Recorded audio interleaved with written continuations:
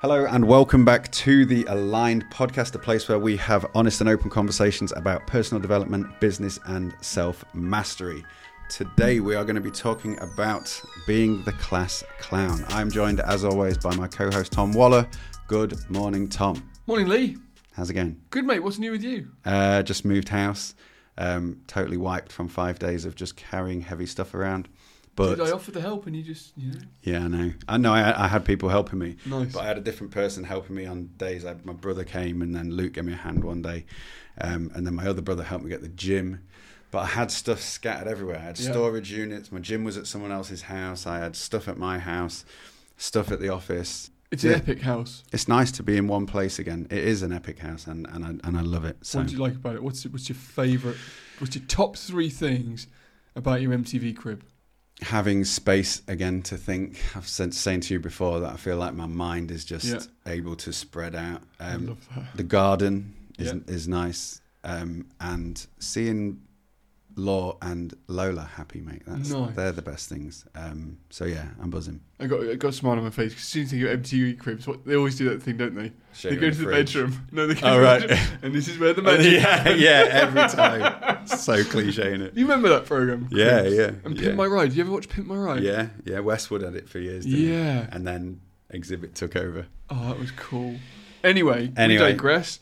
That was when I was a class clown. And same. You were too. The reason this topic came up for me is I recently got a message out of the blue from someone who is a teacher at the school I used to go to, saying that my old rugby coach is leaving, and they were asking for some videos to send to him, say thank you. Mm-hmm. Now this chap, I really excelled at rugby at school. There was me and 2 other guys really in the team who were of a very high standard, and we just love them. We just used to win and win and win. It was great. But this teacher taught me a very strong lesson at one point. As I said, there were 3 of us who were the best players in the team, and it was the final game of my school. Big one. Yeah, big one. And I remember we were playing Malvern, which is a fancy school as well. Fancy posh boys. Posh boys school. And we were playing Malvern, and I had messed about. I pissed around in the practice session, really like an absolute tool that I was. And he said, "You dropped." He said, "You're not playing the final game." And that was such a big thing for me because the thing that I lived for at school was rugby. Mm. And this was the final game of my entire school career. And I wasn't allowed to play in the game. Mm. And it really hit me. And I still, only relatively recently, have probably lost the bitterness of that. What was your response to him? Did you kick off? Did you? I don't really know my response. What I do know is that I played for the seconds that day and I scored 5 tries and was told to stop scoring. All right. So that was probably my response of fuck you. But what I probably learned in that situation, I'm so grateful to Paul Jocelyn. I hope he gets a chance to listen to this because I'm so grateful to you for that lesson.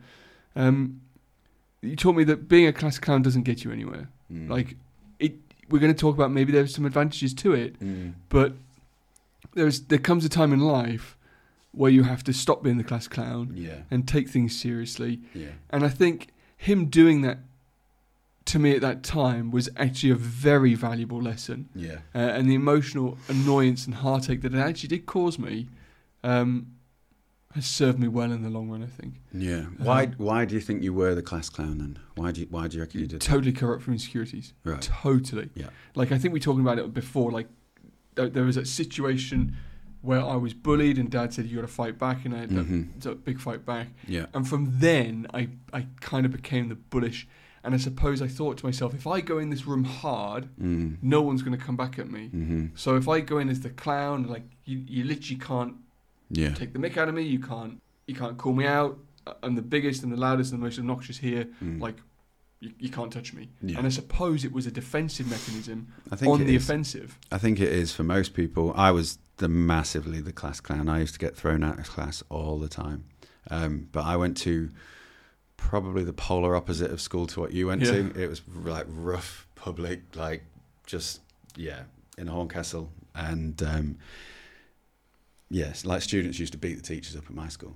And it was rough. And I was quite a soft kid, actually. Like I wasn't like bullish or anything, and I think I used to be able to make people laugh, and it was sort of my way of getting people on side when I was at that school. So yeah, I think I put on a bit of a front at school, and if you can make people laugh, they like you. It's always that defensive thing, isn't it? Like, yeah. Come on, my team. But yeah, like you said, there are some benefits, and I think there is a lot to be said for being able to make people laugh. I think it's a good thing.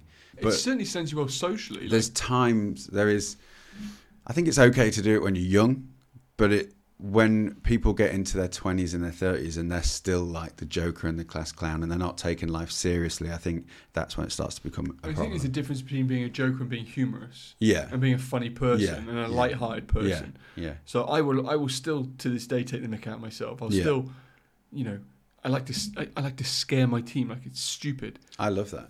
I scare the shit out of my team. Like I hide in cupboards, I'll turn lights out, only the patients saw what went on in that place after hours. I've got it great because Laura's the most jumpy person on the planet, so I don't even have to do much. I can just hide behind a door and go, "All right, Laura," and she's like, "Ah!" It's brilliant. You know Sam? Yeah. So Sam is an awesome CA of ours. He's studying to be a chiropractor, and he will be a fantastic chiropractor in the future. But he's so jumpy, dude. It's hilarious. It's hilarious. So yeah, there's still that humour in there. There's still that fun, that jovial. Like let's make life like. I love this.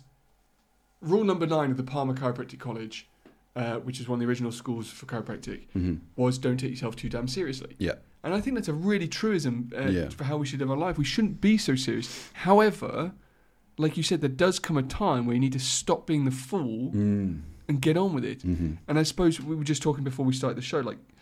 Neither of us learnt this. Like, I didn't learn that from that lesson in my final year of school. No. Like, I continued to be a dick for years. Yeah. Like, really.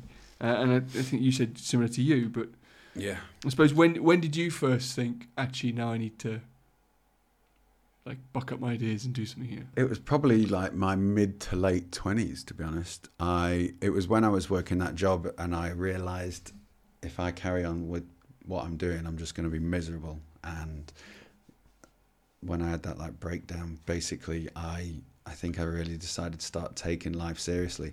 And I agree, I don't think you should take yourself too seriously, but I do think that we should take life seriously. Yeah.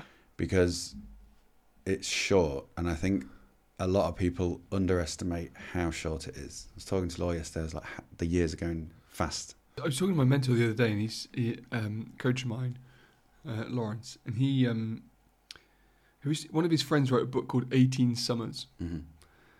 Of the 18 summers that he had with his kid. Like, that's just 18. That's only 18. That's not a lot It's not a lot. No. Like, and if we fool around and piss about, then I'm thinking at the moment, like I'm fortunate to own my business, to be able to reduce my hours to take paternity. And I took it from the due date stupidly. I've had 3 weeks of reduced hours, knowing that in a week or so's time I'm going to go back to work full hours. Like when I'm in practice, it's at least 14 hours out of the house. I'm like, Jesus, that's a lot of time I'm not going to see my kid. And it comes to light, when you have to start taking things a bit more seriously. And it is only, like you say, only 18 summers. But not only that, as you get older, because 1 year is less of the percentage of your entire life, when you was 5...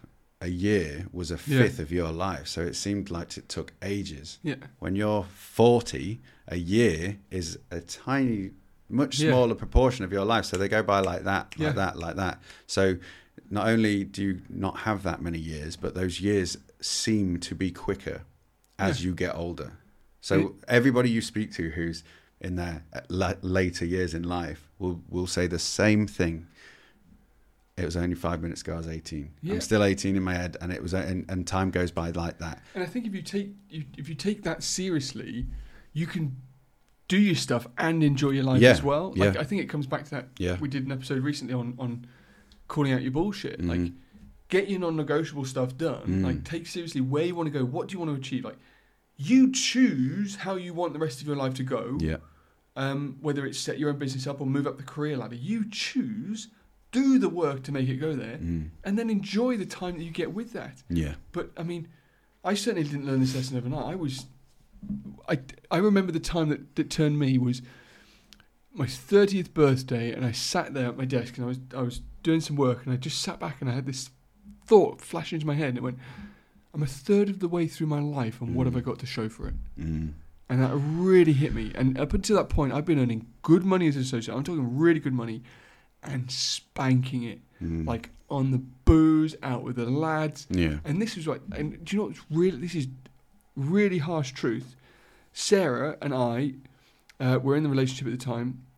I was boozing, having a great time. She's still working shifts as a police officer, often working nights over the weekend, and I'm just fucking off having a great time.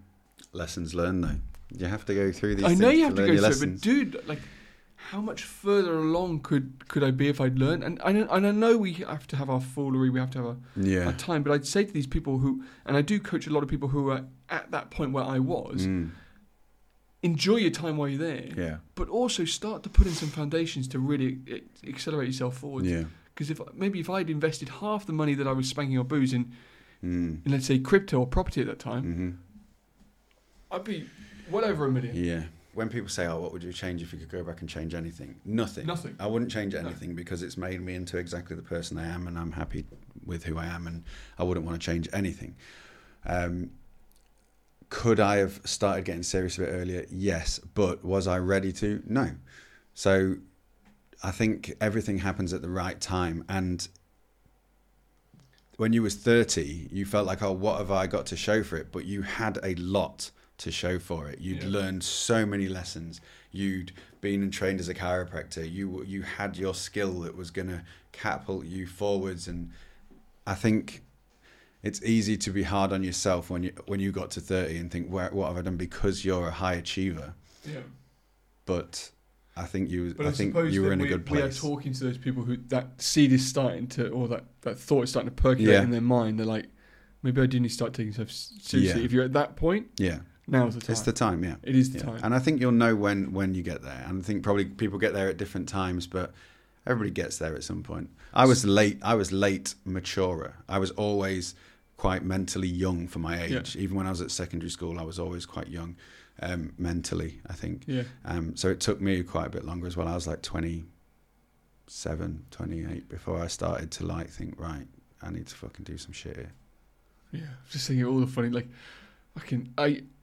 when you say like the sort of mentally behind, I definitely was. I remember being at school, everyone's in the exam hall for the maths test, and they start, does anyone want to do the lower tier maths test? You can only get a C in this test. I'm the only guy who puts my hand up and goes, fuck yeah, let's go! And I remember doing French. I don't know whether your school was the same, but there were sets, like, if you were really good. Yeah. I was in the bottom set. Dude, it was a bit of an international school. I was doing French with the Chinese people who they were literally on their third or fourth language. And I'm speaking English in a French accent. It's funny because I was in the top set for French. So in the first 3 years at school, I was in top set for everything. Yeah. But then I got in with some wrong crowds, and it all started to go downhill. Yeah. But exams I'd do really well in, and I'd get really good grades. But then 50% of my mark was coursework. I didn't do not a single piece of coursework in my whole, because you only have it in the last 3 years at school I went to. I didn't do any. But I was always in top set for French. I've always been good at languages, and my highest GCSE grade was in French, and it was a D. Come on. Honestly. I got E's, F's. I didn't do any coursework. This is why I was the class clown as well. Another reason people are the class clown at school, I think, is for me, I knew from a very young age that me and school were not made. Yeah. I don't fit in them boxes that they tried to put me in. And so I just fucked about. I knew it was a joke. School for me was a place to go and see my mates. That's all it was. And I did not care about any of it. I knew that I was not going to go to college. I knew that I just didn't want to be in education. I hate to be told where to be at what time. I hate to be told what I've got to do. That's why I'm self-employed now. That's why I own my own business. So what lessons have you taken from that have probably helped you? Because I reckon, I don't know, like, and I can say completely the opposite as well. Like, if you look at some of your friends, are they still in that situation? I mean, but I can look at the other end. I can look at myself, who went to a really good school, and there are people in my class who are now in prison, who are down and out. Yeah. You know, like, so it doesn't necessarily matter the start, but what maybe the lessons that you've taken from that have helped you move forwards. Well, I'm not friends with anybody I went to school with anymore. Mm-hmm. I don't see anybody who I went to school with. But lessons that I learned, or traits that from being a class clown have actually helped you. Yeah, I think just critical thinking outside the box, creative thinking. I think they are all combined with it. I think not like knowing that I'm not to be fit into any box, like, and I'm not now. Like, I won't do as I'm told. I'm like not an anarchist, but I'm a massively critical thinker. I will never do anything without thinking it through for myself, just because someone else says to do it. But that's a huge thing for me. That I think it's very similar for me. Like that's very true. And also, I think you mentioned it before.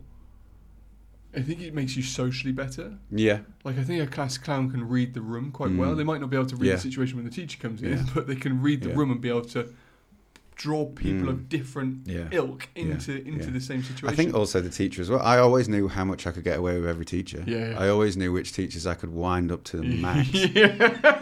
And I knew which teachers wouldn't deal with it. And I always got sent out in the end. I think I spent more time stood outside a classroom door than I did inside a classroom. School's bullshit, isn't it? Total bullshit. But like thinking about it, like some of the but that school system won't be a thing in 10, 20 years. No way. It can't be. My kids definitely will not go to a school. Not a conventional school. No, it's just. No. I just remember you go to a classroom, rank and file. Sit down, shut up. Fuck off. Yeah, sit down, shut up, face forward, do as you're told. Asked to go to the toilet. I was just like, fuck you. No way. And it's also. What's the correct answer to this question? Well, it's the one we've been told, not necessarily the truth. Yeah. And this is also another thing that really bugs me, and you see in the tertiary education system, so like university systems, and something I've actually been quite vocal against and tried to stop in chiropractic. Tertiary education is meant to be self-discovery, self-led to your conclusions education, not this is what I tell you, this is what you write. Yeah. That's secondary education. That's schooling. Yeah. But so often now, tertiary education has turned into exactly the same system, where it's just churning out robots with no creative thinking, no independent thinking, no questioning. No. And you wonder why you put some kind of like I see these students, they put a patient in front of them and they're like, 1 + 1 doesn't equal 2. What do I do here? Yeah. This wasn't in the textbook. But it's like business school when they have somebody teaching you who's never had a business, and all they're doing is reading 10 pages ahead of the class in the textbook. Or philosophy, people go and study philosophy, but they don't get taught how to think philosophically or how to be wise or how to think critically. They just get taught what other philosophers said. It's like, what ridiculous. The fuck? I know. So and philosophy is the biggest one, because philosophy is the search of wisdom. Yeah. Like, you're meant to be thinking for yourself. Yeah. So, but like the schooling system was created a very long time ago for a particular reason by a particular group of people to keep everybody else dumb. They don't want people who can think. They want people who can do as they're told. Yeah. And luckily for me, I just always knew that. I could just always see through it. And that's why I think it gets me in trouble now, because I'm so far, so far out of the box. But I suppose the lessons in that are so pleased. Don't take yourself too seriously. Yeah.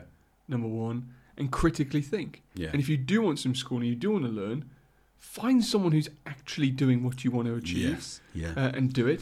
So if you're a chiropractor, come to the Lifetime Patients event in September. Lee's going to be speaking there, which is extraordinary.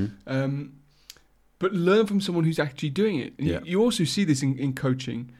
Like, you see people who are coaching who've not necessarily, and you don't have to be the best in the world. The multimillionaire entrepreneur. Like, you just have to have walked the path. Yeah. And help people think and get to their conclusions. So I enjoyed that conversation, actually. I'd love to had a video camera on you at school. Well, I suppose that was the blessing, actually. There were no cameras. Yeah. There were no phones. Honestly, it was, yeah. God, I sat in the queue yesterday. We pulled up, traffic stopped us in front of a level crossing the other day. It was so nice. I said to Sarah, look at that. And everybody stood waiting for the train to go past, was just stood looking around. No one got their phone out. Wow. And I thought, that's cool. You don't see that very often. No. Yeah, different world, wasn't it, growing up? Just such a different world. Yeah. Yeah, like I was watching a thing the other day and the guy was, it was Andrew Tate actually, and he was talking about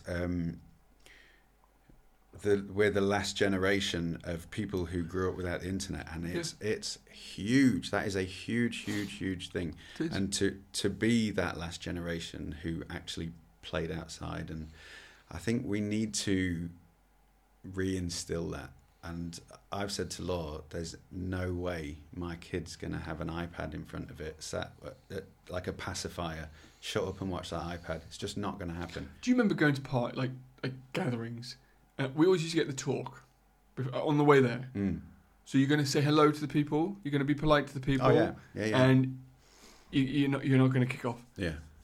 And we did. We spoke to the that. My mum was always getting compliments on our manners because she drilled them into us. Our manners don't cost anything. Manners don't cost anything. Until I had numbers at the birthday party when I just turned into a demon. But my mum used to come back. Then what did parents do? Take you home. Yeah. She used to come back, everybody would be sat watching telly and I'd be like bouncing off the walls. I was so allergic to artificial preservatives when I was a kid. If I had like Smarties or cake or something. Smarties used to get me, they were the thing that got me. I was wild. Like my mum would have to come and get me and like... Dude, we should do a show and have a bottle of Smarties each for boy. Yeah, yeah. I thought he was going to say get our mums in again to tell some stories. My mum's got some stories. I don't think my mum would just crumble. Anyway, thanks for listening to the show again today. I hope that's entertained you as well as informed you today. A little bit of an insight into Lee and I's interesting and sometimes dark past. Once again, if you have any questions for the show, please feel free to send them into our social medias at Abandon Average or at Dr. Tom Waller. And we'll see you again on another great episode of the Align Podcast. Lee, good to see you. Thank you very much.